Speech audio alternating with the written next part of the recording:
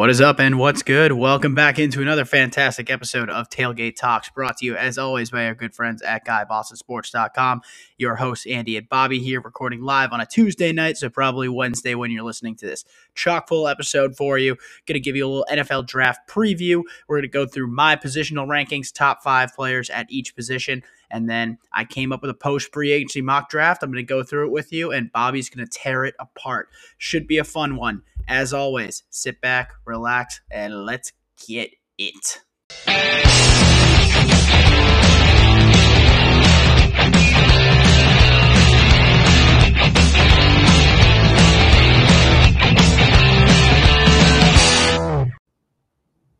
And here we go. We're good. All right, we're better at that. All right, have to start off. Also, welcome into Tailgate Talks. What's up, everybody? Got to start off. We've got to get the easy one out of the way. Bob, 30 seconds. Reaction to the Will Smith slap. Go. That is one of the greatest moments in history, mainly because it really just took over the internet in a way I have not seen a mainstream pop culture thing do in pretty much forever. Monday, the memes were amazing. Thank you, internet, for supplying great memes. And it's literally what, everyone at the office, my parents, my sister, friends, just everybody was talking about it. It was crazy. It's insane. Will Smith, you're pathetic. Other than that, great moment. Yeah, it was unreal. And I will say, Will Smith, bitch level now, man. You slapped a man. I don't care what it is. It's Gears. What's up, man? Like, I can't fathom the idea of, look, defend your woman, whatever. Think what you want about that relationship. We all know it's nonsense. But you slapped a man on national TV. Palm. Like, that's not what a man does. That's not how a man solves his problems. You want him to walk up and punch him? I don't want him to do anything. Just yell at him, if anything, or give him a stare down. But if you're gonna, I'm sorry, if I was in that situation and I have to pick between a slap and a punch, I'm gonna man up and punch the guy. Like, come on. I know you're probably gonna get in trouble. You're probably gonna get arrested. But at that point, just sack up, man. Credit to Chris Rock for handling that like a true champ. Legend. Didn't freak out. Took it like a pro, and then kept the show going. He didn't make a big deal out of it. All the guys from Grown Ups are coming to his defense on Twitter, and I just kept seeing like David Spade and Adam Sandler tweets, and I'm like, that's a brotherhood right there. Did you know that house, by the way? Did you know the Grown Ups house is in Essex, Mass? I did not know that. Are you serious? Yeah, I saw that on like a reel today. It was unreal. I won't say TikTok, but I saw it on Instagram. But yeah, that's wild. But yeah, no, Chris Rock, huge. And all I want in this world right now is a 2-hour Comedy Central roast of the entire Smith family hosted by Chris Rock. That's all I want. I think it's fair. It's retribution. Keep waiting. It's what America wants. Like, imagine. It's Gears. I appreciate that It's Gears is leaving us some comments. Imagine at the ESPYs if Aaron Donald got up and tackled the host. Well, all right, that would be pure assault at that point. That would be death. But that would be epic. The man benches 500. I feel bad for the host, whoever it is. My God, I can bench a little more than half of that, so I feel a little bit better, actually, about that. Humble flex, 285. But end of the day, I think we got great meme material. The slap is the new popular meme. I'm all about it. It really is. There are just a ton of great ones there. My personal favorite was the Julian Edelman retirement, and then Tom Brady coming in with the slap. That one was just like perfectly played.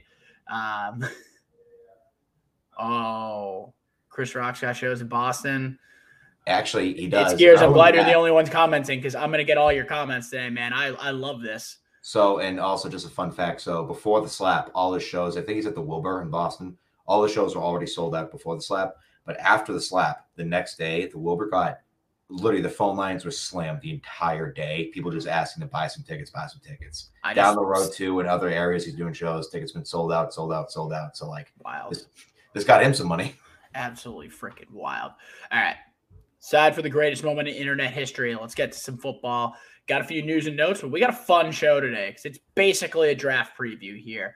We're going to be going through my top 5 positional rankings, so top 5 players each position, to get you guys kind of familiar with the players that you're going to hear called in April, which we are, I believe, just under a month away. Correct. 28th. Yeah, you're right. I can't wait. I'm taking that Friday off. It's going to be a fun night, Bob. I might have to come over for that one. It's going to be wild. We gotta do something special, that's for sure. We do. We really do. But we're going to go through the top 5 rankings. We got some fun stuff here. And then I made a post-free agency mock draft. Bob hasn't even looked at it yet, so we're going to go through, and he is going to tear the thing apart. Just rip me and make me defend my picks. So I think we're going to have a fun time here. But got to start with a few news and notes. So thankfully, we covered basically all the big things that happened in free agency.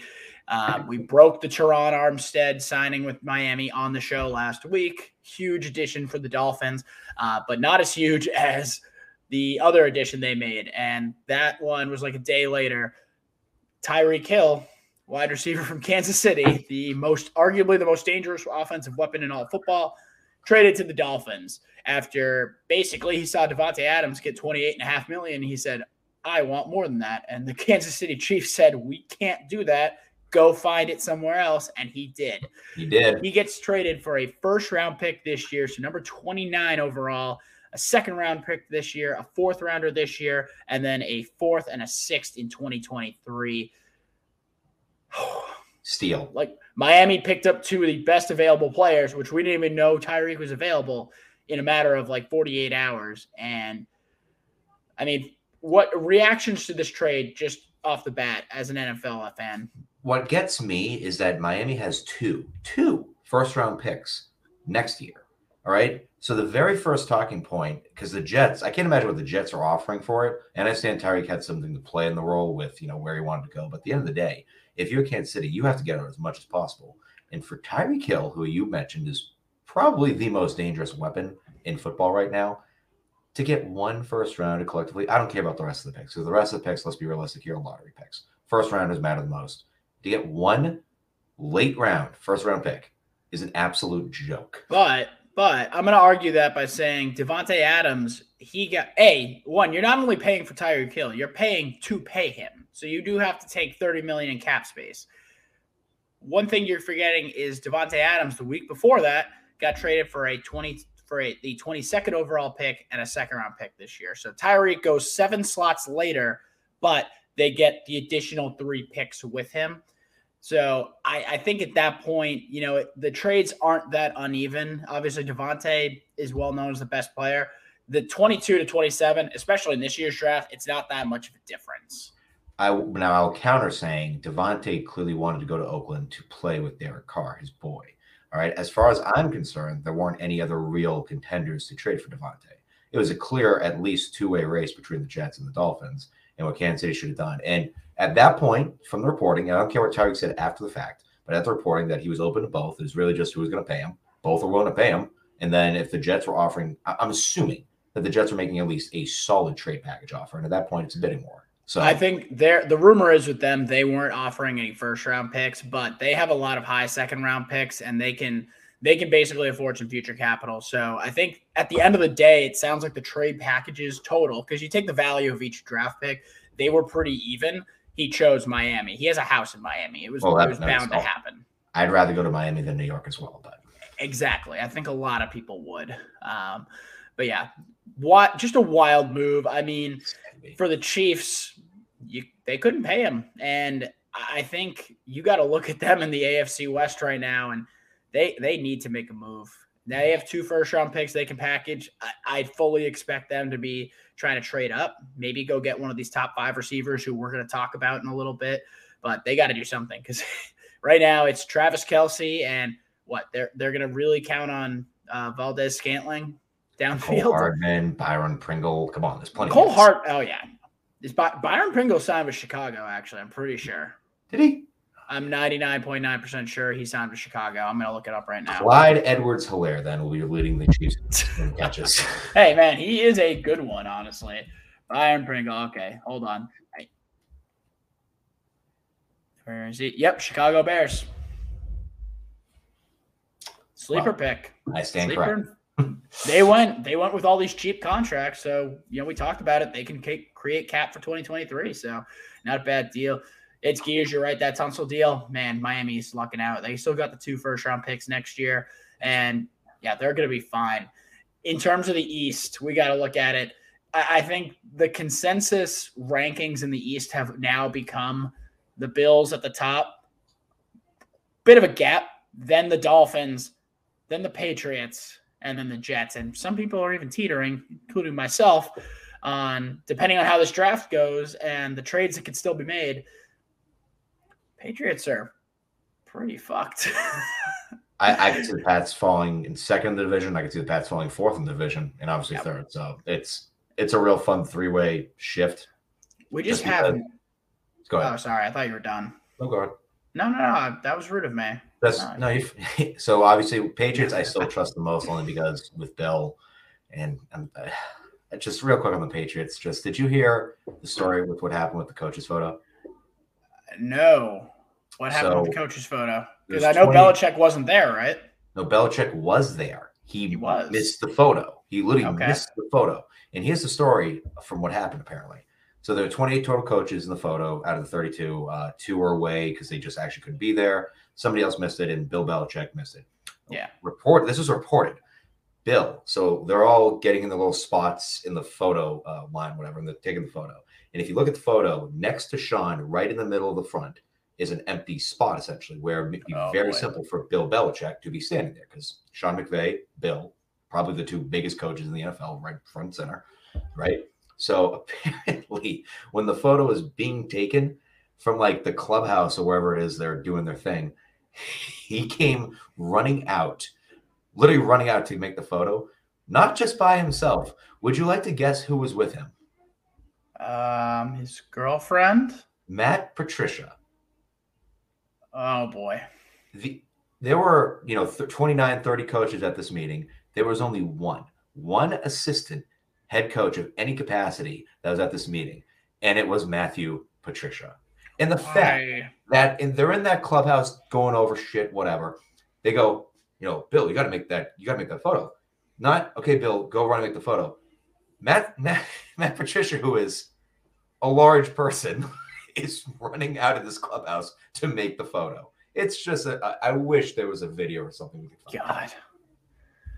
God, kind of. All right, that'll bring us to our next point. But yeah, the Patriots are screwed. We just don't have cornerbacks to Great cover. Point by It's Gear. Yeah, no, I think it's proven at this point that Patricia and Bill, it's not a working relationship. I legitimately think they're friends outside of work. Like, they hang out and watch. Oh yeah, 100%.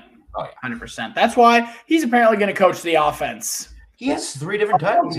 He's in the front office. He's the offensive line coach. And now he's an offensive assistant for scheming. I don't know what he does now. I don't know either. All I know is this is the nightmare scenario that I saw weeks ago. Joe Judge and Matt Patricia, who since he stopped being the Pats defensive coordinator, he still wasn't even that great. Everything he touches turns to poo.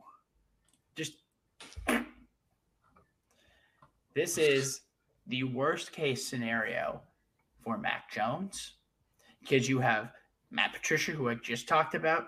You have Joe Judge, the classic 3rd and 15 inside the 5 QB sneak guy, which I'm sorry, that's a resume all in itself. That is. These are 2 guys who are fucking nut jobs. There's no stability there. You don't have one guy to go to. You have 2 who knows how they're going to work together. I'm not convinced because they're both coming off head coaching jobs recently. Egos are going to butt heads. I'm sorry. It's going to happen. This is horrible. This is terrible. Who's next? Urban Meyer. I would, you know what? Honestly, bring Urban in just to fuck with everything. There will never be another Urban Meyer. Just that is without a doubt the worst NFL head coaching hire ever, Andy. You can't argue it. All right. The hire itself wasn't bad because the idea was there. It's just the worst coaching tenure of all time. We're talking Bobby Petrino at Arkansas and then Urban Meyer. He left on his own. Bobby Petrino. And then he didn't even get fired. He left. It just that's where we're at right there. That's 1A, 1B.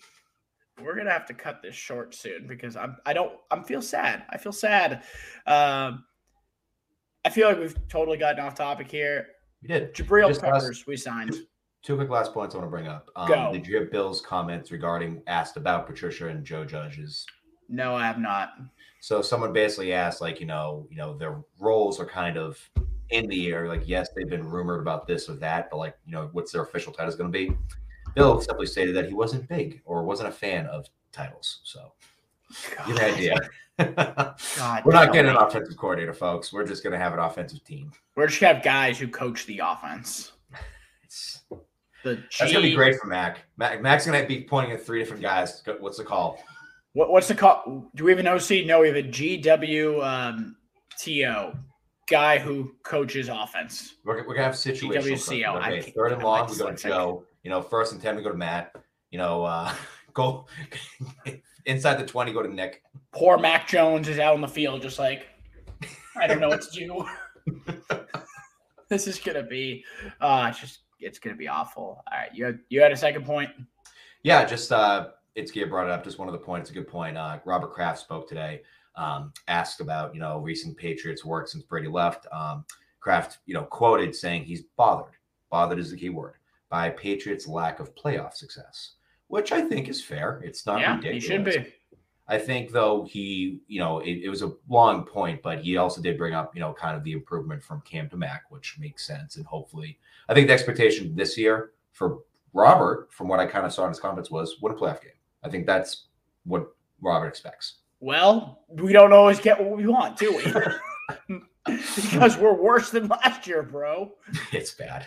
We got Jabril Peppers, baby. Come on. Yes, we did sign Jabril Peppers, 1-year deal, the former Giants safety, former Michigan star, and former #1 high school recruit.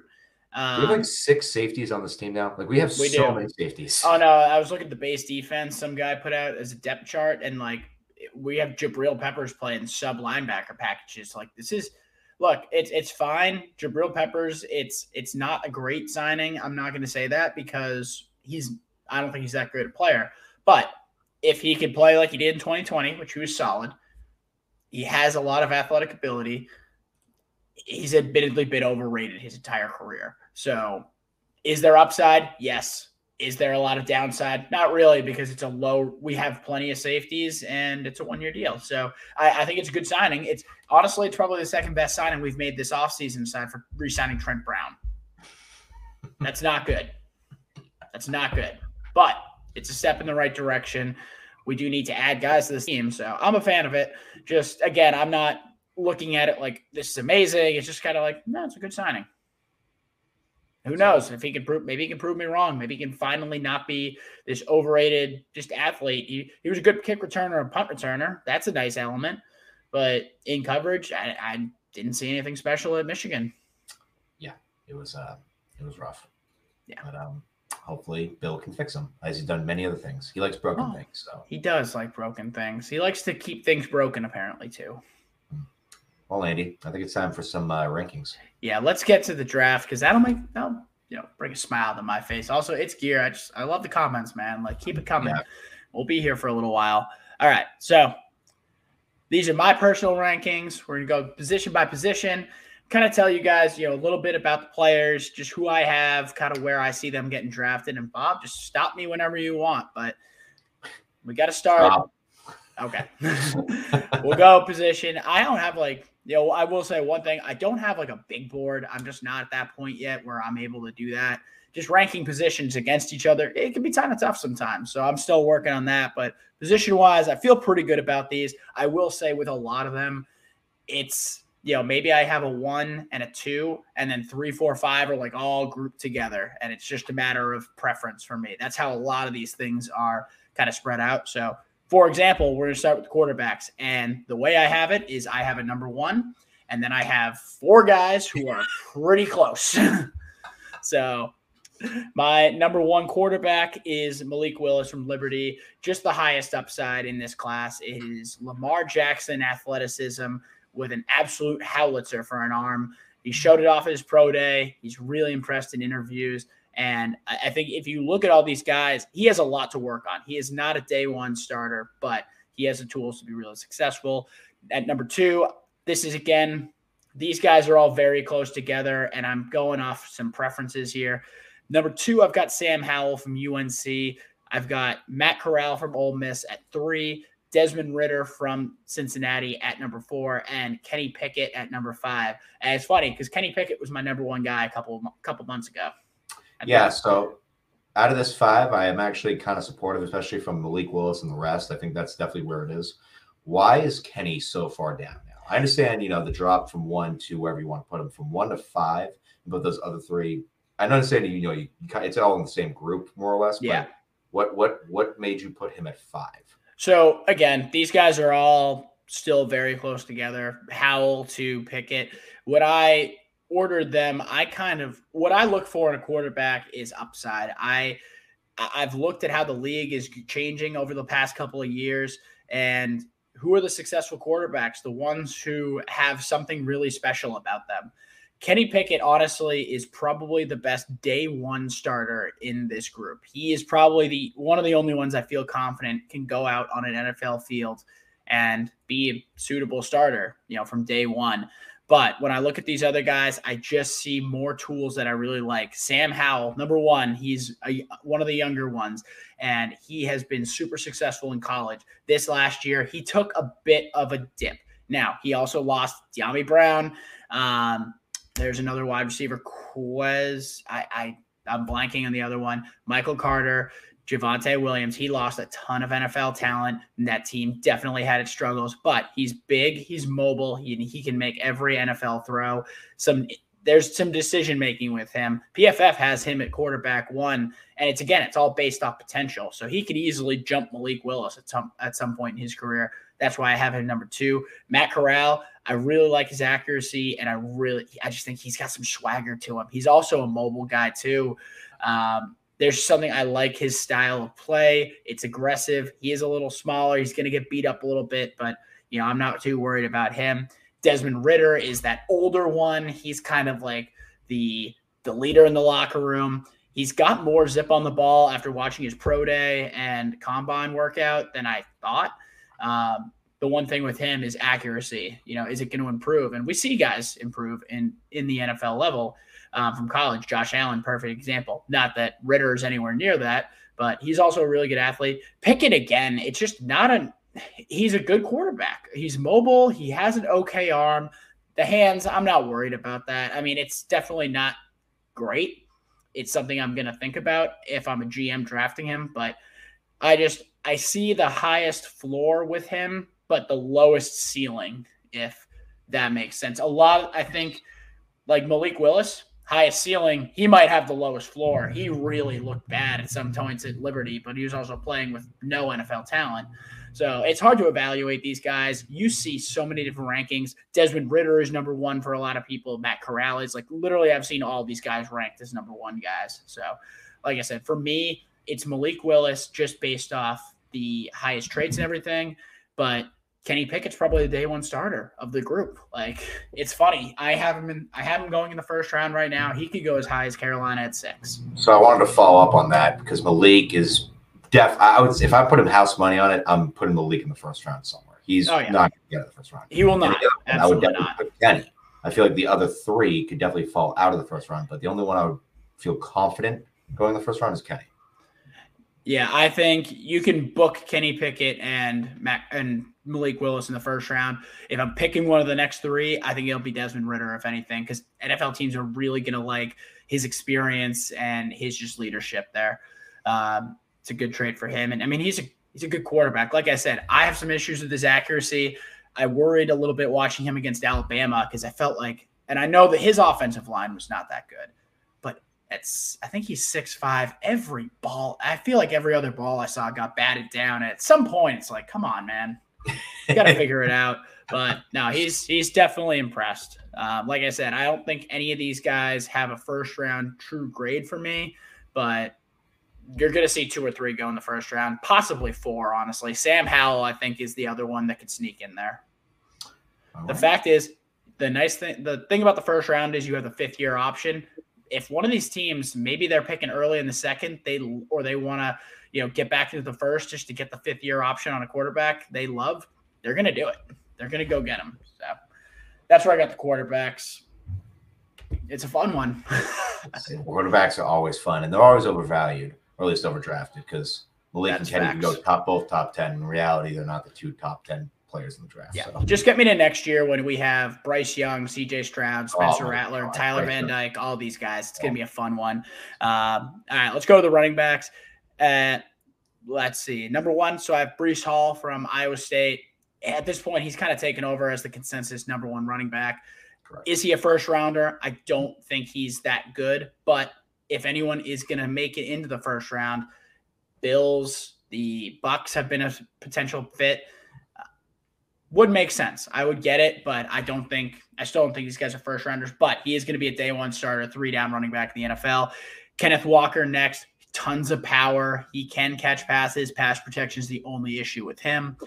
Dameon Pierce. If you haven't seen this guy in the pre-draft process, he's fun to watch. I hate that I kind of said that, but that's such a generic thing to say. But if you watch him at the Senior Bowl, he's taking reps at the end of practice, doing pass blocking against linebackers and defensive ends, and the dude blows people up. I absolutely love it. Florida did not use him enough. Shout out to fellas. Grizzy. Man, we're getting more comments tonight. I absolutely love this. But Dameon Pierce, great pass protection. He was on the bench at the combine, and I think he got to 23 reps or something, 21. And the last one, you can hear him yell at the spotter, "Don't touch that bitch." So big fan of him. He's going to be an effective runner at the NFL level, and he'll be great in pass cover and pass protection. James Cook from Georgia is my number 4. You saw he's a big play guy. He's Dalvin Cook's brother. Part of that's going to play in. He is kind of a mini version of Cook, not as big, but the dude, if he can catch passes and he can make explosive plays. There was like a 60-yard run in the national championship game. Absolutely loved watching him. I think he's a 3rd-down back day 1 in the NFL, and who knows what he can develop into. And then my last one, number 5, I've got Tyler Algier from BYU, former linebacker. That's all I need to hear. I had Abram Smith in this spot earlier this year. Algier's a little bit of a better runner, but anytime I hear the words converted linebacker, I want them. Javonte Williams last year, converted linebacker. Like, if you tell me a running back played linebacker in high school or early in college, I will draft him. Like 100%. But anyway, with these guys, a lot of day 2 picks. Kenneth Walker, I think, and Breece Hall. I mean, they are round 2s. The rest of these guys, round 3, round 4 range. So, Andy, overall, obviously with Hall and Walker, I fully agree. Top 2, clear cut, etc. I'm surprised you've left somebody specific off this list, off your top 5. Where's Isaiah Spiller? He has tested absolutely dog shit. That's fine. Yeah, because there's a whole highlight reel of gameplays that also Scott's going to look at. Yeah, well, you can do that in college, but I'm sorry, there are certain things that I have come across in my time to just evaluating draft prospects. If you can't hit certain athletic thresholds, you're not going to translate well to the NFL. Spiller's a good runner, I'll say that, but just not a good 40 time, not a good broad jump, no vertical, just really not an explosive athlete. And I fear how that's going to transition. Now, I like his tape, I'm not going to lie. So he's going to get drafted, but I don't have him in my top 5. Running backs are interchangeable. If one guy is just not athletic enough, I'm not going to bother. I'm just saying, I know his agent said it, so take it with a grain of salt, but he's apparently injured during the workouts. So. Yeah, everybody is. Don't test then. Don't test. Hey, we'll talk crap on guys who drop out of doing the test. Yeah, but that's the thing. In today's day and age, I don't care if you don't do the testing because you're probably better off. It's better than going in and actually doing it and sucking. I got to think of the guy. But basically everyone at the Texas A&M Pro Day almost fell off my list. Jaden Wyermeyer, we're going to get to the tight ends in a little bit. He ran like a 5+ 40-yard dash. That's undraftable. That's literally, he's off my board. I can't. I don't want to take a guy like that. Like, you have to be an athlete. Anyway, that's the undrafted rookie. Sounds great. I mean, that's what happens. Anyway, running back group, it's solid. There's no stars, but Breece Hall and Kenneth Walker, I think, will be good NFL running backs. Now we're going to go to the fun one, the wide receivers. Nice. And I'm going to say this list is chalky. That's for certain. Andy, go ahead. Before you even say the list, I want to ask a clarifying question. Go ahead. Are you including current injury status with this list into how you grade them? Oh yeah, no, I understand if people are injured. When you're ranking them from 1 to 5, are you including current injuries? Like this guy would be 2 normally because he's out. Oh, okay, I got you. Yeah, no, I take these into consideration, but I also consider they're coming. It sounds like they're going to be healthy, and I've watched them before, so that's kind of what happens here. So top 5 here. Number 1. You're going to call me a homer. I have Garrett Wilson. I'm going to call you a homer. Call Daniel Jeremiah a homer too. He's got him as his 8th ranked player, or 5th in his latest rankings. Oh, the Ohio State guy is the top ranked one. Shocker, but go ahead. I mean, he's literally just stronger, faster Calvin Ridley. That's pretty solid, and I think he knows to put DraftKings away on his phone. But I have Garrett Wilson, number 1. Number 2, I have Jameson Williams from Alabama, the former Ohio State transfer, funny enough. Number 3, Chris Olave from Ohio State. Number 4, I have Drake London. I know you're going to give me some shit for that. And number 5, I've got Treylon Burks from Arkansas. There's a lot of good ones who didn't make this cut. Christian Watson, Sky Moore, Jahan Dotson. Yes. There's a lot of good wide receivers. Baby. Sorry, tight end. I was going to say tight end, but where's Justin Ross? No. I love Justin Ross. I do like Justin Ross, but it's not in this thing. Late day 2, maybe day 3 guy. All right, so a few things about this list for you. First, go ahead. I understand with the injury, and this is why I kind of asked that clarifying question at the beginning, because I think Jameson Williams is the best, non-injury wise, he's the best receiver in the class. Do you agree? Okay. With I disagree. It's closer though. With him, obviously unbelievable speed. And he does what I like is he's not like a Darius Hayward Bay. It's not just straight downfield speed. He does have some twitch in his game. Garrett Wilson, the thing I love about him and why he's number 1 is just his has natural ability to just get open. He creates so much separation. Is he the fastest? No. Is he the best athlete? No. But the dude has great hands. He makes incredibly athletic catches. And I know if I trot him out on an NFL field, he is going to get open for years to come. So that is why I really like him. Like I said, he's a faster, stronger Calvin Ridley. And say what you want about Ridley. He's been a damn good wide receiver in the NFL. Great at gambling too. Also, not very. I guess he's okay. When it comes to Wilson and Williams and how you want to rank them, I'm okay with that. Now, I'm going to call you out on your hypocrisy real quick because your earlier rankings with the quarterback specifically, you like to do it potential. When it comes to close comparisons, you want to do potential over 4, correct? Yeah. So then why? I didn't say that's for everyone. Why is Olave above Drake London? Because Drake London definitely has a better ceiling than Olave. Good. I will admit, I am concerned with Drake London's ability to translate to the NFL. Obviously, the one thing is I haven't seen him run. I want to see what his 40 time looks like. And I know I'm not going to get it. Or maybe he will. I don't know if he's had his pro day or not. I haven't watched USC's, but if he's earning in the 4.5s and maybe even a high 4.5, low 4.6, that's fine because at his size, 6'5", 215, 6'5", baby, that's perfectly acceptable speed. And he doesn't create separation. By the way, these guys are all close. By the way, these are all first round pairs, so it's not like this is a big gap. London does a lot of things great. He doesn't separate downfield, but that's because that's not his game. He is a jump ball guy. He is the 50-50 ball, and he is the guy when you need a big wide receiver who creates separation at the line of scrimmage. He's going to go out of the slot. Chris Olave can do anything, and I love that about him. I've watched him for years.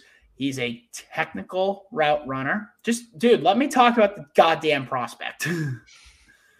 I'm acting like I'm just like out here just like Chris Olave. No, he's a good goddamn player. Does everything you need a wide receiver to do. He's experienced. The guy's a leader. Honestly, he's a Patriots player. I'll tell you that much. And a lot of people will agree with that statement. He is. He is. For Pats, I'd be thrilled. Oh, yeah. Downfield speed. He can go for the jump ball. He's Ohio State's all-time leader in touchdown passes, so he's a red zone threat. His game translates to the NFL beautifully, and he is a guy who I have no doubt will be like a top 20 wide receiver one day. He might not even be a number one. He might just be the best number 2 in the NFL, but he's going to be a consistent player for a long time. And I want to almost bet on that certainty. Drake London, I've said before, we've seen one Pro Bowl wide receiver with a frame similar to his since like 2000 or 2010. And it's AJ Green. And AJ Green is a different kind of animal back then. So I think London can be good. I have him going higher than Olave if it makes you feel better. But for my personal rankings, I have Olave a little bit higher than him. It's not much, but it's a little bit. And then Treylon Burks, he would have gone on. Fifth. I mean, I feel like it's like those 4 and then Burks. Burks was like number 1 for a lot of people before the combine. And then he tested and he wasn't this amazing athlete that everyone thought. He was just like really good. And everyone dogged him for it. They're like, you only ran a 4.5 at 225 pounds. Like what a fat piece of shit. Like, that's absolutely moving. But everyone thought he was going to be more than that. He didn't bench that much. Like there was just, there's a little surprise there, but he's still good. He's still explosive on the field. So you got to trust the tape. So the wide receivers, like I said, they're all very close. There's a lot of guys who could go in the first round, especially because a lot of teams need them right now. All right. We'll blow through the tight ends. It's a little bit of a boring part, to be honest with you. No day one guys here. Trey McBride is my number 1 guy out of Colorado State. Love him because his play style is similar to Travis Kelce. He is not Travis Kelce. Let's just calm down right now. But play style he is. He'll catch a lot of balls in the NFL. But he's a late round 2, early round 3 guy. I have Jeremy Ruckert as my second. Again, kind of similar to Olave. I look at him and I think his game translates really well. Dude is a strong blocker, and he makes a lot of really athletic catches, and I think that's going to translate well. He's similar to like a Mark Andrews almost, and obviously look how he's translated. I've just compared the 2 tight ends who literally should go in round 3 to guys who are all pro. So we're off to a hot start here. Isaiah Likely from Everett, Mass, funny enough.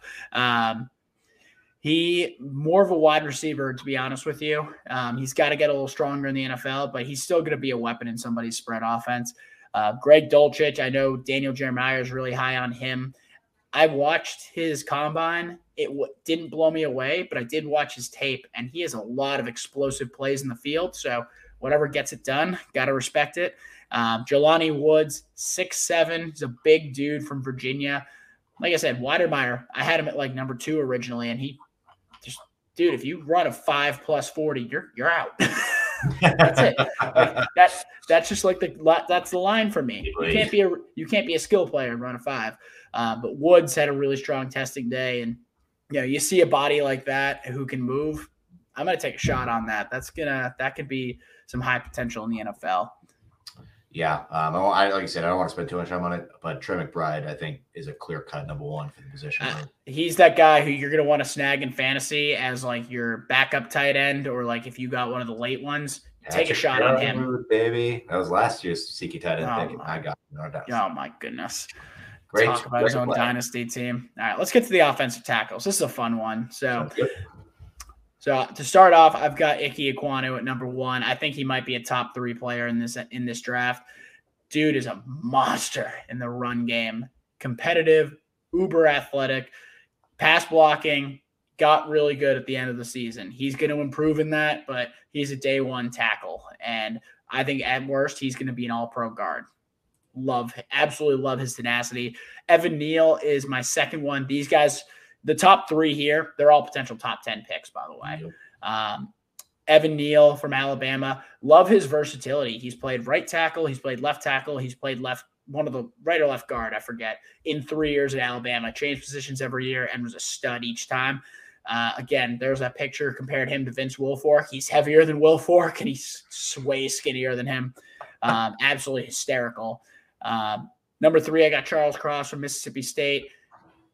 Pass blocking extraordinaire, probably the best one in this class. An SEC guy who went into Mike Leach's pass-first offense. He did a damn good job. I think he could be really great. Trevor Penning from Northern Iowa, small school guy, but he's a freaking bully. You've seen the clips from the Senior Bowl. He's a dick to guys, and I love that about him. Huge run blocker. He's going to get beat in pass coverage sometimes. He's going to have to work on that, but he's got a lot of potential. And then Bernard Raymond, who served in the Austrian Army after high school. Then he went to Central Michigan, played tight end, redshirted for like a year. Then he had COVID year, and then he was an offensive tackle, and now he's like a first-round offensive tackle. So very interesting player, very interesting profile.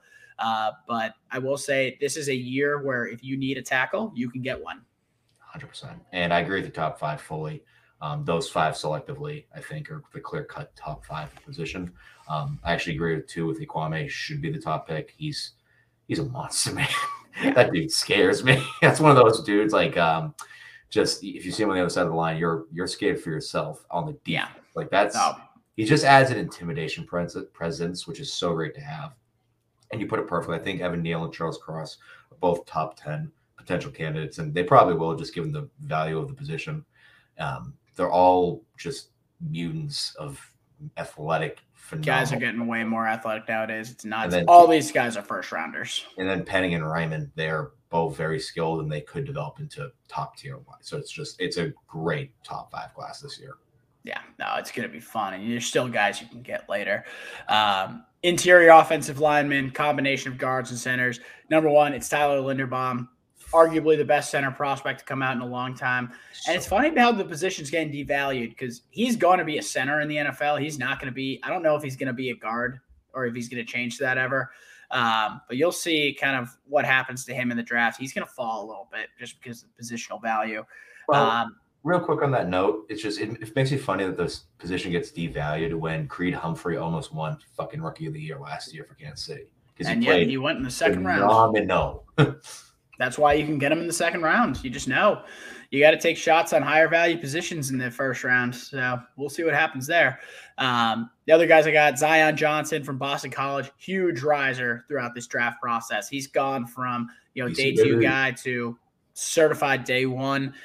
Kenyon Green from Texas A&M. He's kind of always been in that first round, but he didn't test well recently. I'm not terribly surprised. And to be honest, as a guard, he's not going to play tackle. He's going to be a guard.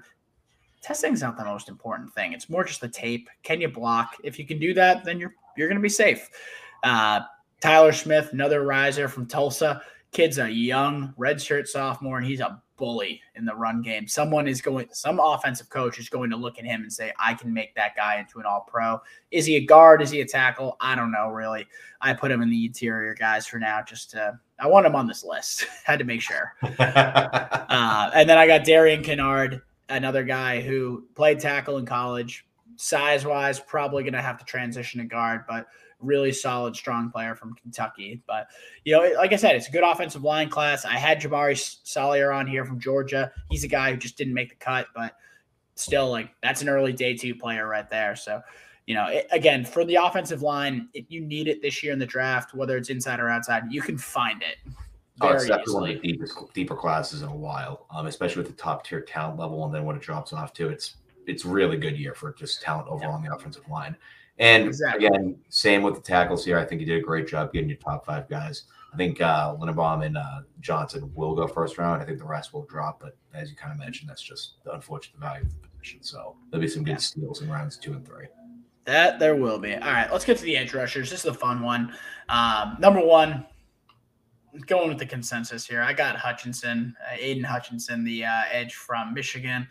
Number 2, I've got Kayvon Thibodeau, the Oregon edge rusher. I don't know why I keep saying edge rusher. We all know they're edge rushers. Number 3, Trayvon Walker from Georgia, who had that absolutely insane combine. Number 4 is Jermaine Johnson from Florida State, another guy, huge riser throughout this process. Number 5, I've got Boye Mafe, another guy who kind of came out of nowhere in the draft process, but after a really strong year at Minnesota, shows a lot of explosiveness and a lot of raw ability. Someone's going to want to grab him. Couple guys who I want to mention who just missed the cut too. I know you want to point them out. George Karlaftis and David Ajabo, who he would have been number 5, but the Achilles, I got to take him out. That was so dark, by the way, too. Just the entire, 8 coaches were just watching him. I heard the video. I heard people talking about that. Apparently, it's not as bad as it looks because they couldn't tell if he was like stretching, if they didn't want to like overcrowd him. They couldn't tell he was like screaming in pain. So I'm I not guess asking that was for everybody to like crowd. I'm just like, yeah. whoever's running the thing, run over like, hey, David, you good? Yeah, I guess the video makes it look a lot worse than it was. At least I think that's what Hutchinson was saying in a podcast. That's Ojoba with the injury, and that unfortunately makes sense, and it just sucks. Hopefully, I mean, sure he'll still get drafted, but someone's going to get a really good steal on him. With Karlaftis, that's just did he arguably? I'll say arguably here have one of in terms of what his value was before the combine versus after. Did he have one of the most significant drops? I think it's less that he fell. It's more that other guys rose up. I mean, he's still looking at it as like his floor is like the top of the second round. Somebody's going to take him. And he didn't test bad. He just didn't test amazing. Apparently today he ran a 4.71, which is good for a defensive lineman, but it was sub-zero. It was like sub-freezing in at the Purdue Pro Day. So people were like, whoa. So who knows? Maybe he rises back up. But like I said, these other guys are just showing a lot more potential here. And, I mean, you're going to get 3 of these guys are going to go very high when we talk about the mock draft soon. We kind of talked about it in our last episode, but Trayvon Walker again, you want to talk about risers after the combine. This kind of top 10. Yeah, this athleticism just doesn't come around that often. We'll talk more about these guys. I want to make sure we don't spend too much time here. We'll talk about them in the mock too. But again, it's a talented edge group, that's for certain. We'll blow through the defensive linemen. We've talked enough about Jordan Davis. He's my number 1 guy. There's no more to say. He's just a freak. Devontae Wyatt too from Georgia. Honestly, if not for Davis, we would be talking about how freaky his combine was. Those guys, I've got them round 1 easy. In terms of like tiering these guys, and I'll mention it for the edge rushers too. All those top 5 guys, I have them as first rounders. Defensive linemen, Davis and Wyatt are round 1. Travis Jones from UConn is my number 3. He's borderline. Kind of depends what a team's looking for, but he's early day 2, late day 1. After that, it's not that strong a class. It's actually pretty weak. I have Fedarian Mathis from Alabama and Perrion Winfrey at number 4 and 5. Perrion Winfrey from Oklahoma. Those guys are late day 2, day 3 guys. Mathis more of like, clog the run kind of game. Maybe take up 2 defenders. Hopefully, Perrion Winfrey. He's not good against the run, but he can rush the passer from the interior. So it really depends what you're looking for, but it's overall not a very strong defensive lineman class, but you have a couple guys at the top who make it look really nice. My one question, what made you keep Logan Hall off? He's too much of a tweener for me. Too much, just a little bit. He's up there in consideration. I feel like everyone thinks like, oh, these tweeners, they can be like Aaron Donald. It's like, no. Aaron Donald is the unicorn. And a lot of these tweeners, they don't do very well. They're not big enough to play defensive line, but they're not fast enough to be on the edge. I'm confident saying I'll be in my mid-40s next time I see an Aaron Donald-like player. I fully agree with you on that one. Let's go to linebackers. So there's a top 2 here, and then there are like 7 guys who are all together. So I tried to make a top 5 here, but it's tough. So my number 1 guy is Devin Lloyd from Utah. Number 2 is Nakobe Dean, who I've had him as my number 1 guy for so long. But the fact is the athleticism, I think it's there enough for the NFL, but it's not going to look good testing. Lloyd, he does have better numbers, so he does get the edge for me. And again, you come down to it, there's certain athletic traits that do like translate better to the NFL, and you got to have them at some point. And Dean, I think he can play it. The tape says it. He played in the SEC and dominated, but it's going to hurt him in this case. And I'm going to bet on Lloyd a little bit more. Number 3, I've got Troy Anderson from Montana State. Dude came out and ran a 4.4 and had an absolute day at the combine, played multiple positions in college, turned to linebacker, I think like his sophomore year, and was like, I forget what conference Montana State is, but he was defensive player of the year. Dude can ball out, and I want that kind of a side-to-side athlete on my team. Leo Chenal from Wisconsin. He's that classic run-stopping linebacker. He was supposed to set the record at the he was going to potentially go for 40 reps on the bench at the combine. Didn't bench there. He put up 34 at his pro day, which still would have won the combine. But I was a little sad on that one. But he's a damn good player. Christian Harris from Alabama, I've got at number 5. And again, a lot of these guys are just right there. Chad Muma from Wyoming, Quay Walker from Georgia, Channing Tindall from Georgia. Notice the Georgia theme here. All these guys are, I think, day 2 picks. And if you're looking for a linebacker, you don't have to go in round 1 to get Lloyd or Kobe Dean, because you could go in round 2, round 3, and grab Chad Muma or Christian Harris or whoever you want at this point. It's such a deep class. It is deep, but would you argue? Darian Beavers is another one. Would you argue, though, it's not as bad as the interior defensive lineman, don't get me wrong, but in terms of the drop-off from those top 2 guys onto the kind of the rest, it is significant. Not bad. I disagree with you, actually. Really? I think they are 1 and 2, but I don't think 3, 4, 5, 6, 7 are that far off from them. I think they're all talented. Like I said, what Lloyd and Dean make up for with just the on-field production, they lack with the athleticism. And again, that translates to the NFL. So you got to keep that stuff in consideration. So I don't think it's a huge gap in between the 2 groups, but no, I get what you're saying though. In terms of like draft stock and everything, I do see that. But yeah, basically I love this linebacker group, and the Patriots need linebackers. So we are definitely going to be talking about that. That is for certain. All right, let's get through the defensive backs. We got 2 more to go through. I'll kind of blow through, and like I said, just stop me when you need to. Cornerbacks. This one's tough for me because Derek Stingley Jr. is one of the best college cornerbacks I've ever seen play, and I watched a lot of LSU games that 2019 year. He has the potential to be one of the best cornerbacks in the NFL, but we haven't seen it in 2 years. So it's really hard. Ahmad Sauce Gardner. Sauce, baby. Stud, consistent. You know what you're getting.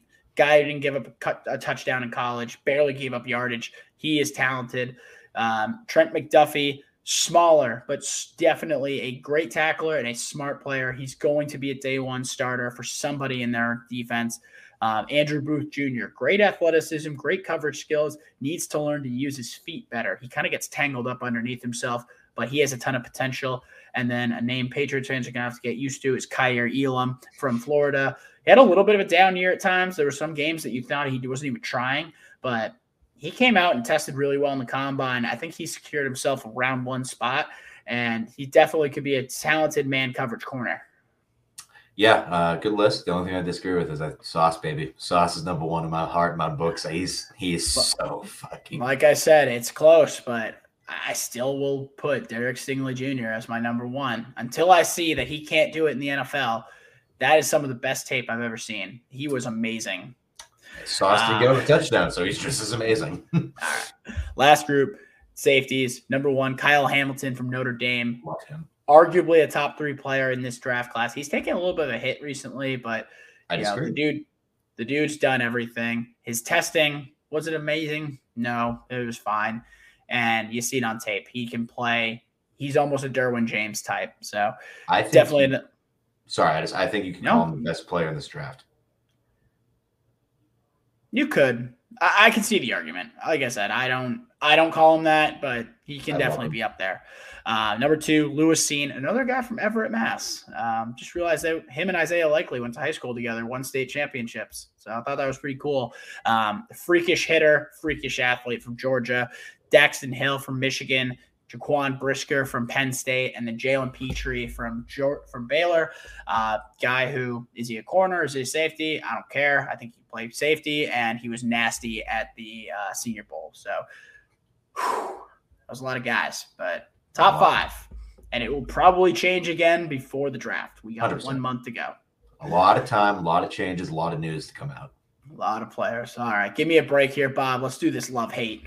Let's do this love-hate, Andy. So I got a little handful here, and I kind of wanted to roll back time from last week's stuff that we with free agency more focus, but I also want to take some love this week and some stuff that broke. But focusing on last week and kind of going into before the draft happens, I wanted to ask you, what do we love more, Andy? Do we love Marcus Mariota starting in the NFL, or do we love Mitchell Trubisky starting in the NFL? That's a tough one because you know how I feel about my Mitch. I do. I very much do.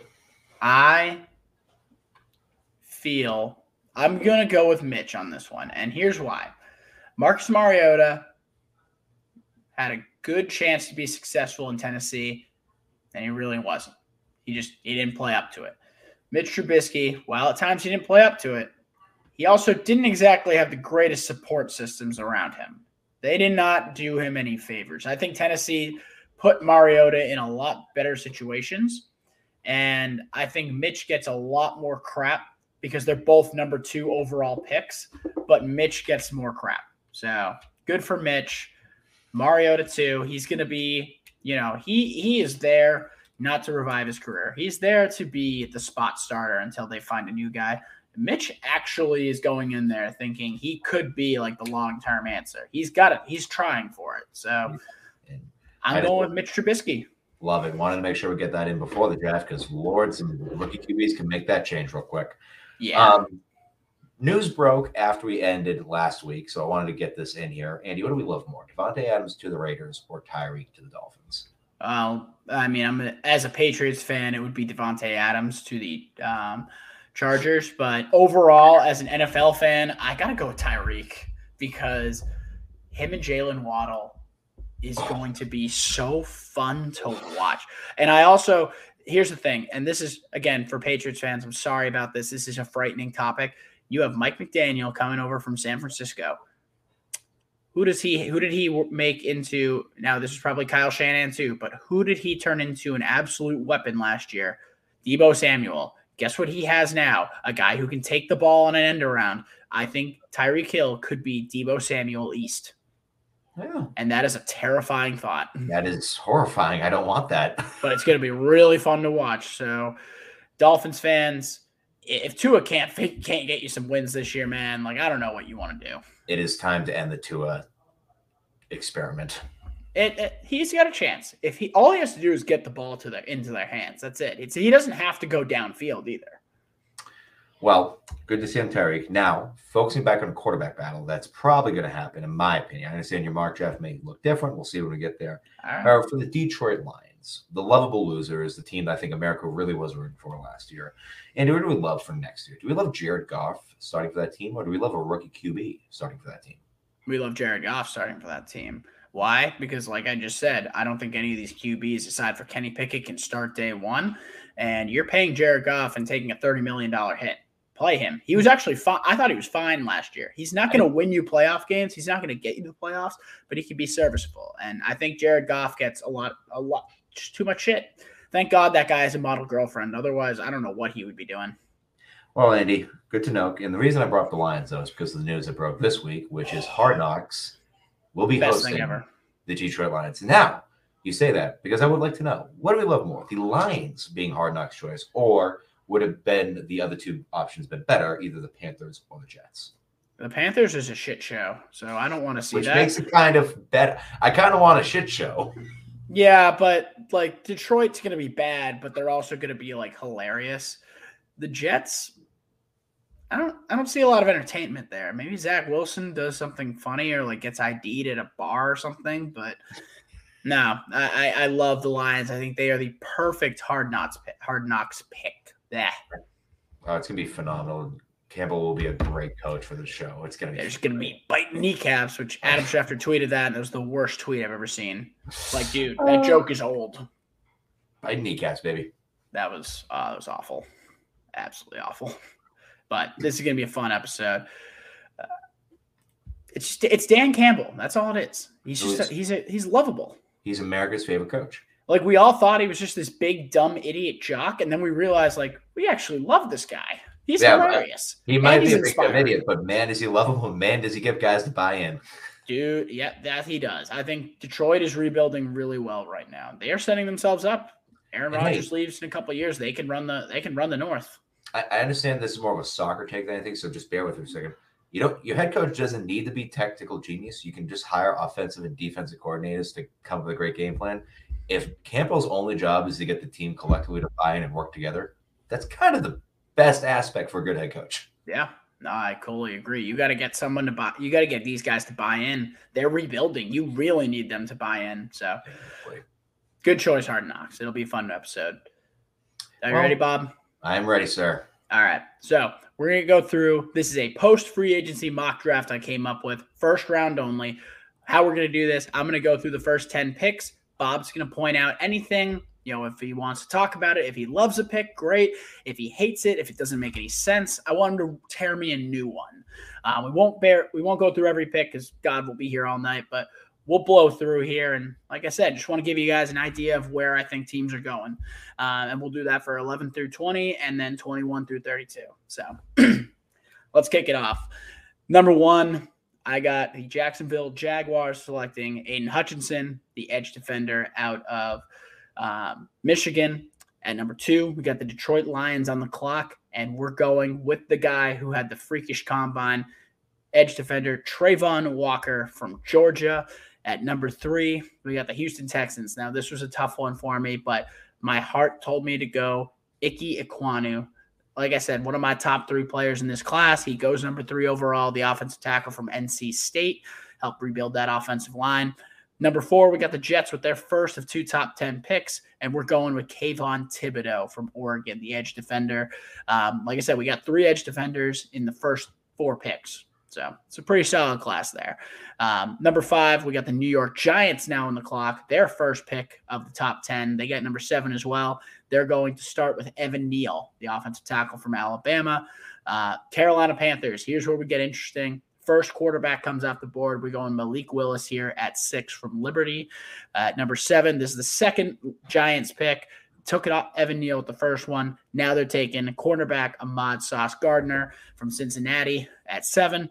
Number 8, the Falcons. They don't have wide receivers. This was just an easy pick. We're going with my number 1 guy, Garrett Wilson, wide receiver from Ohio State. At number 9, the Seahawks in the trade they made with Denver. They get number 9. They're going to take offensive tackle Charles Cross from Mississippi State.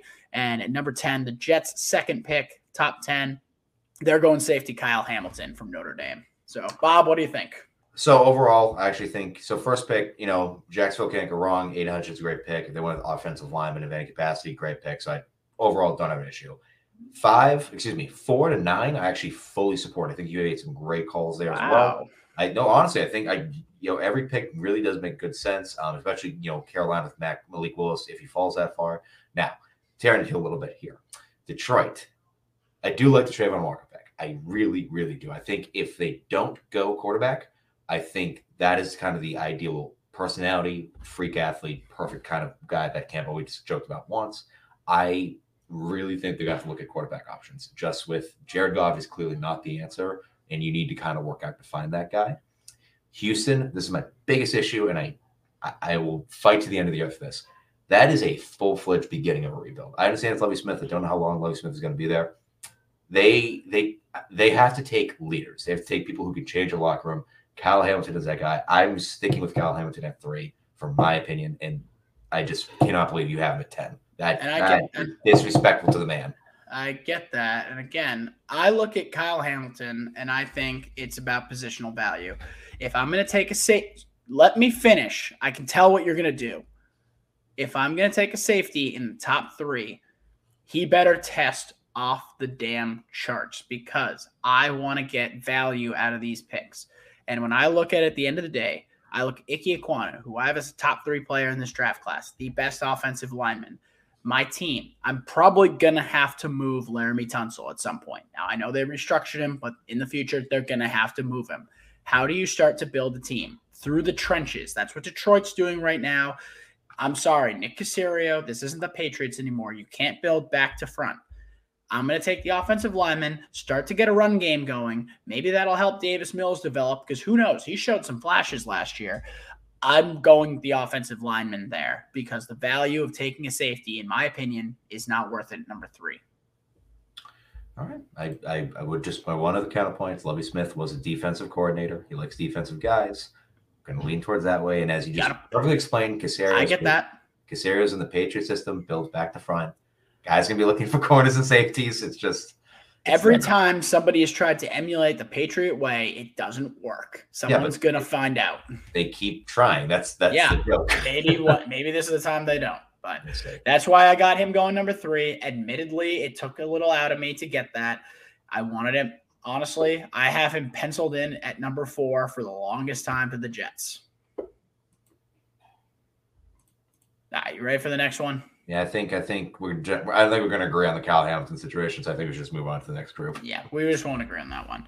All right, number 11, we got the Washington Commanders. I'm still getting used to that. They take wide receiver Drake London from USC. Number 12, the Minnesota Vikings. They're going to cornerback Derek Stingley Jr. A fall for him, but like we talked about it earlier, there's been some injuries, some concerns over the last couple of years. That's why he's out of the top 10. Number 13, we got the Houston Texans on here again after the Deshaun Watson deal. They land defensive lineman Jordan Davis, the big man from Georgia. Number 14, we got the Baltimore Ravens. They missed out on Zadarius Smith in free agency. He backed out of a contract, so I'm going to have them taking another edge rusher, Jermaine Johnson from Florida State. This is a little bit of a fall for him, to be honest.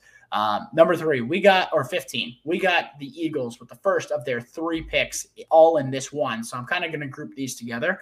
So at 15, I've got the Eagles taking defensive lineman Devontae Wyatt from Georgia, put him next to Fletcher Cox until he retires. Number 16, I've got the Eagles taking wide receiver Jameson Williams. And then at number 19, we're going to skip the other 2 just to group the Eagles together. I've got them taking Trent McDuffie. So Devontae Wyatt, Jameson Williams, and Trent McDuffie, the cornerback from Washington for the Eagles. Pretty damn good first round. Jumping back here, number 17, the Chargers take offensive tackle Trevor Penning from Northern Iowa. At number 18, the New Orleans Saints take Chris Olave, the wide receiver from Ohio State. Last time they took an Ohio State wide receiver, worked out pretty well for him. And then number 20, after the Eagles next pick at 19, which was Trent McDuffie, we got the Pittsburgh Steelers on the clock, and I've got them taking quarterback Kenny Pickett from Pittsburgh to Pittsburgh. All right. Well, so he can play in Pittsburgh. Wait, he's from Pittsburgh? I didn't know that. Yeah, no, dude, he played at Heinz. So Andy, start off things I did like. I do love Drake London to Washington. That is, they do need that superstar. They need a big wide receiver for Carson Wentz. That's it. So just makes perfect sense. Stingley of Minnesota, they have one of the worst cornerback rooms in arguably the NFL. So they definitely do that immediately, and you love them, so perfect. And some later picks like Penning to LA. I do like Kenny to Pittsburgh just for the competition aspect. A couple questions I want to ask you about. Excuse me. Jordan Davis at 13. Surprisingly high. Why'd you have him go there? He's rising up the boards, man. This is where he's going to start to go. 13 to 20, I would say. That's where you're going to start to see him come off the board. But again, just a freaky athlete. And I'm taking the Detroit approach. I think they are going to build throughout the trenches. He would fit in Lovie Smith's defense. He's going to be able to stop the run, and that's going to help get that defense off the field and into better situations in third downs. So I think he could be a good long-term fit for them and just kind of a building block on that defense there. I thought about a couple different positions. I thought about wide receiver here, but I think he makes a lot of sense. And, like I said, I mean, the dude has the ability to be a rare defensive tackle. You can't put a value on that. Hey, respect. He's like I said, not a perfect science here. No, it's not. But he's also, not a common prospect when it comes to draft position. So he broke science. And then second question: what made you take Jameson Williams for Philly over Chris Olave? I understand the the potential out of the receiver, but in terms of ready to go, I figured Olave would be a more qualified candidate. I want Jameson Williams there because I think his downfield speed will complement Devontae Smith's route running better. I think Chris Olave and Devontae Smith, even last year when they were in consideration for the draft, they were kind of similar players. I think the Eagles, you want to get a guy who can go deep, which you thought was going to be Jalen Reagor. It's not Jalen Reagor. He sucks. So you're going to get the speed guy in Jameson Williams. I think he's just a perfect complement and adds different elements to that offense. Olave is a great downfield player, but he's not the same speed as Jameson Williams. Excellent. Well, the rest of the picks I didn't touch upon, I think, are good. They make sense in some capacity. Those are really 2 big question marks I had for you. Damn, doing well so far. The Jermaine Johnson one I really like just because of what happened with their attempted signings. And just that was a great call, and he's a good job. He honestly should probably go higher than this. I almost had him at number 9 to Seattle, but I looked at when Charles Cross is there and you're doing a rebuild, you got to get the offensive line going. I will say I actually have one trade I'm going to tell you that I think will happen. And this is part of why Drake London went at 11 instead of 10. I think the Jets are going to package those 2 second-round picks they have, the high ones, and I think they're going to go get DK Metcalf. Ooh. Seattle came out today, and Pete Carroll said, and I quote, they intend to have DK Metcalf on the roster. They intended to have Russell Wilson there. They're going to trade him. That's man. And he does not fetch the same price as Tyreek Hill or Devontae Adams, but 38 and 35, I think, are the Jets picks. Package those and send them over to Seattle. You got to pay DK Metcalf.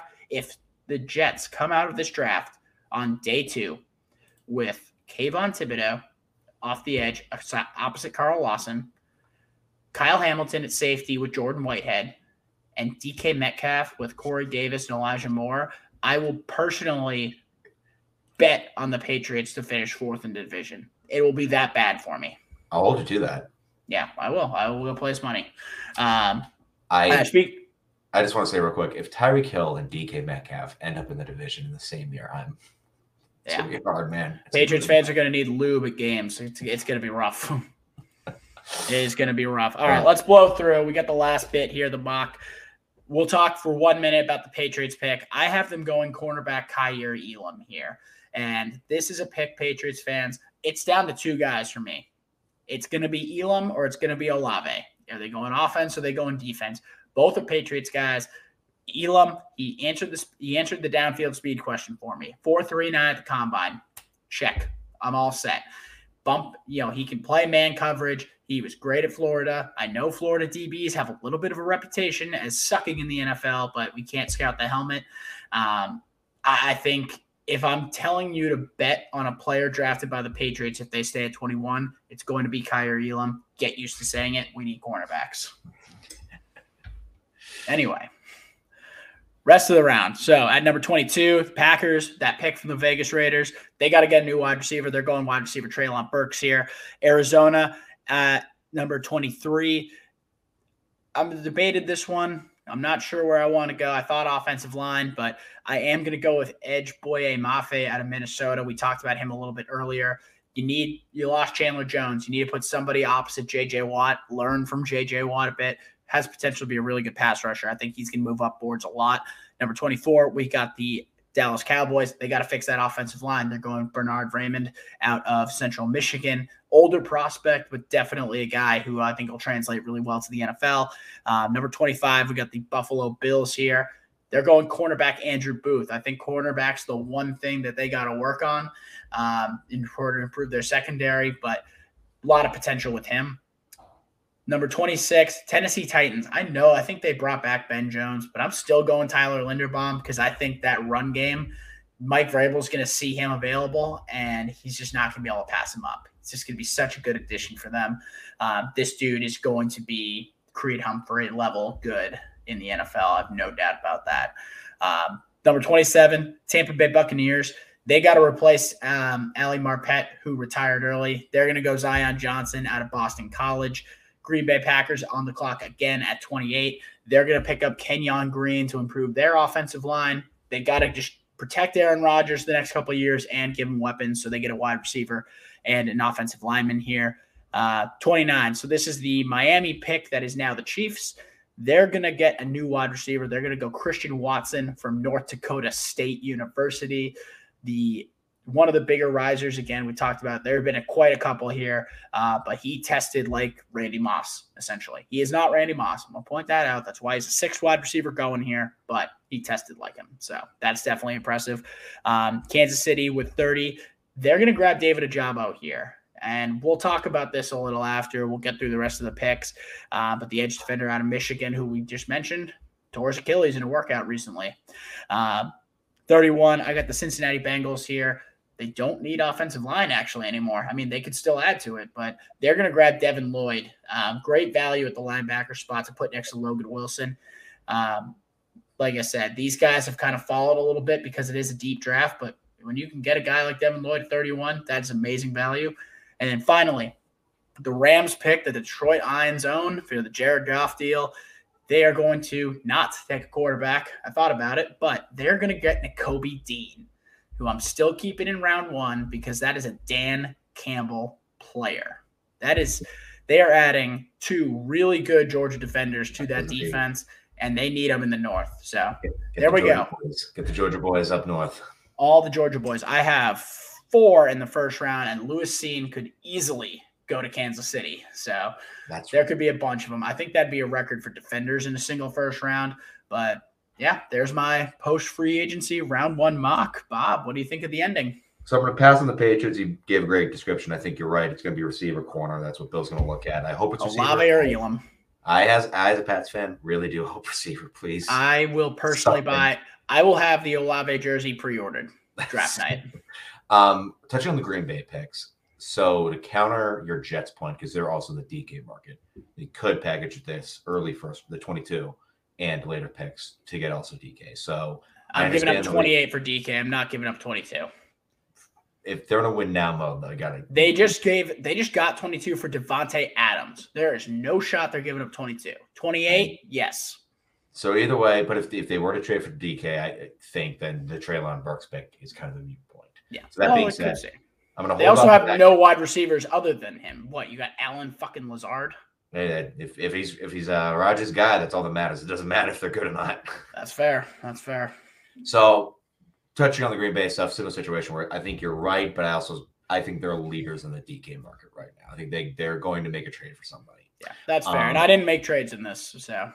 On the Cardinals pick, I really think they're going to go O-line. I think they're going to recognize, and you can see this how you want to, they're going to placate to Kyler at the end of the day. He's the star quarterback. He's selling tickets. He's showing up. And I understand that, we can play the power struggle game all we want, but they usually cave to their star quarterbacks. I will say this. You can get a guy later, I think. I think when you have a good edge defender, you grab him earlier. I agree with you. The front office agrees with you. Kyler won't agree with you. And Kyler's going to bitch about everything. You do what makes your superstar quarterback happy. It's not the right thinking. I want to get very clear, but it's what I think is going to happen. So they're going to go with Lindenbaum, Johnson, Green, any of those guys. I think it would be a good fit, but they're going to, because that O-line does also kind of suck, especially internally. That's fair. All right. On Cowboys and Bills, great picks. Don't have an issue. Tennessee, Tampa, same situation. Green Bay touched upon as well. Now get to the fun ones. Kansas City. I understand the Christian Watson pick. Now let me counter with this. Is it possible that they wait to see if one of those later kind of wave of receivers drop to their second round pick? I don't think you want to count on that in this draft. If anything, Kansas City is a prime candidate to trade up. Package those picks or a first and a second. They might go get Jameson Williams. They might want to jump up to 14. Oh my God, that'd be ridiculous. They need to add speed, and I do think Watson has it. If they stay here, I think they'll grab him or Sky Moore from Western Kentucky or Western Michigan. Fair enough. And then the second Kansas City pick I want to ask, you touched upon it, Soren Hill. I'm shocked. I understand his potential and that, but you really have him still going in the first round after just tearing the ACL? First of all, it was an Achilles. Excuse me. Yes, that might even be worse, actually. So here's my reasoning. So basically, Ajabo going prior to the injury, top 15 lock nearly. People had him in the top 10. I've seen him mocked as high as number 5 to the New York Giants. High potential pass rusher. The word I got from just every scout who I follow, every tweet that I've seen, is the majority of the league felt that he would be, no matter what, a kind of redshirt player. Not going to play a ton his first year. He's still learning football. So any team drafting him is thinking, we're probably not going to get him out there too much. He's going to learn more year one. Now, obviously, tears the Achilles. Probably not going to play year one. He might be back at the end, if anything. You still can use that year as a redshirt year. He's going to be, with the team. He's going to be learning still. He's going to be rehabbing. You also get a 5th-year option on a first-round player. When you have a pass rusher at that level, I think a team, if they can wait, they're going to go up and they're going to grab him just for that extra year of security, especially if it's a guy who you already know year one, you're redshirting him. So either way. So I think there's value in the 5th-year option. That's why at the end of the round 1, you see a lot of teams come up and grab guys, especially quarterbacks and edge rushers, because there's value in having that extra year of control. So that is why I still have Jabo here. It's an Achilles. People are coming back from that. Cam Akers came back and not even a full season. Now, obviously, that was probably a freak thing, but he's gonna probably come back and be fine. Again, you get that 5th year on him and you keep the control. So that's the main reason I have him. And, again, it makes sense. Kansas City's going to probably build, maybe not for this year, but they might be building for a year out. So we'll see. Fair enough. And then last point I want to make, I think the linebacker selections at those spots are genius. I think both those teams need those players. I would just argue I think they're going to go earlier. I think at least one of them definitely will. I will make maybe. Again, it goes back to talking about the linebacker group. There are 7 or 8 that are first, second, third, high third round guys. If I'm a team, you look at it, would I rather go get the edge rusher at the end of the first, or would I rather get a linebacker when I can get one on day 2? It all comes down to just the value of the roles. Like the defensive tackles, I think Travis Jones could easily go in the first round, because if you're a team who needs a defensive tackle, the other ones kind of suck after Travis Jones and Devontae Wyatt and George Davis. So you got to rush and get them. The quarterbacks, I mean, you might have to go grab. They're probably all going to fly off the board in the second round. It also wouldn't surprise me if Cincinnati and Detroit just look at it and go, let's trade back. Someone else will give us some future picks or something like that for, the chance to draft Sam Howell and get that extra year. So there's going to be a lot of movement, I think, because there are so many similar players here. It's gonna be frenzy on draft day. So many picks, changes, exchanges, etc. So it's gonna be a lot. That's why I take the day off after. I give you a solid overall B+ on your mark. You know what? I feel good about that. I'm very happy.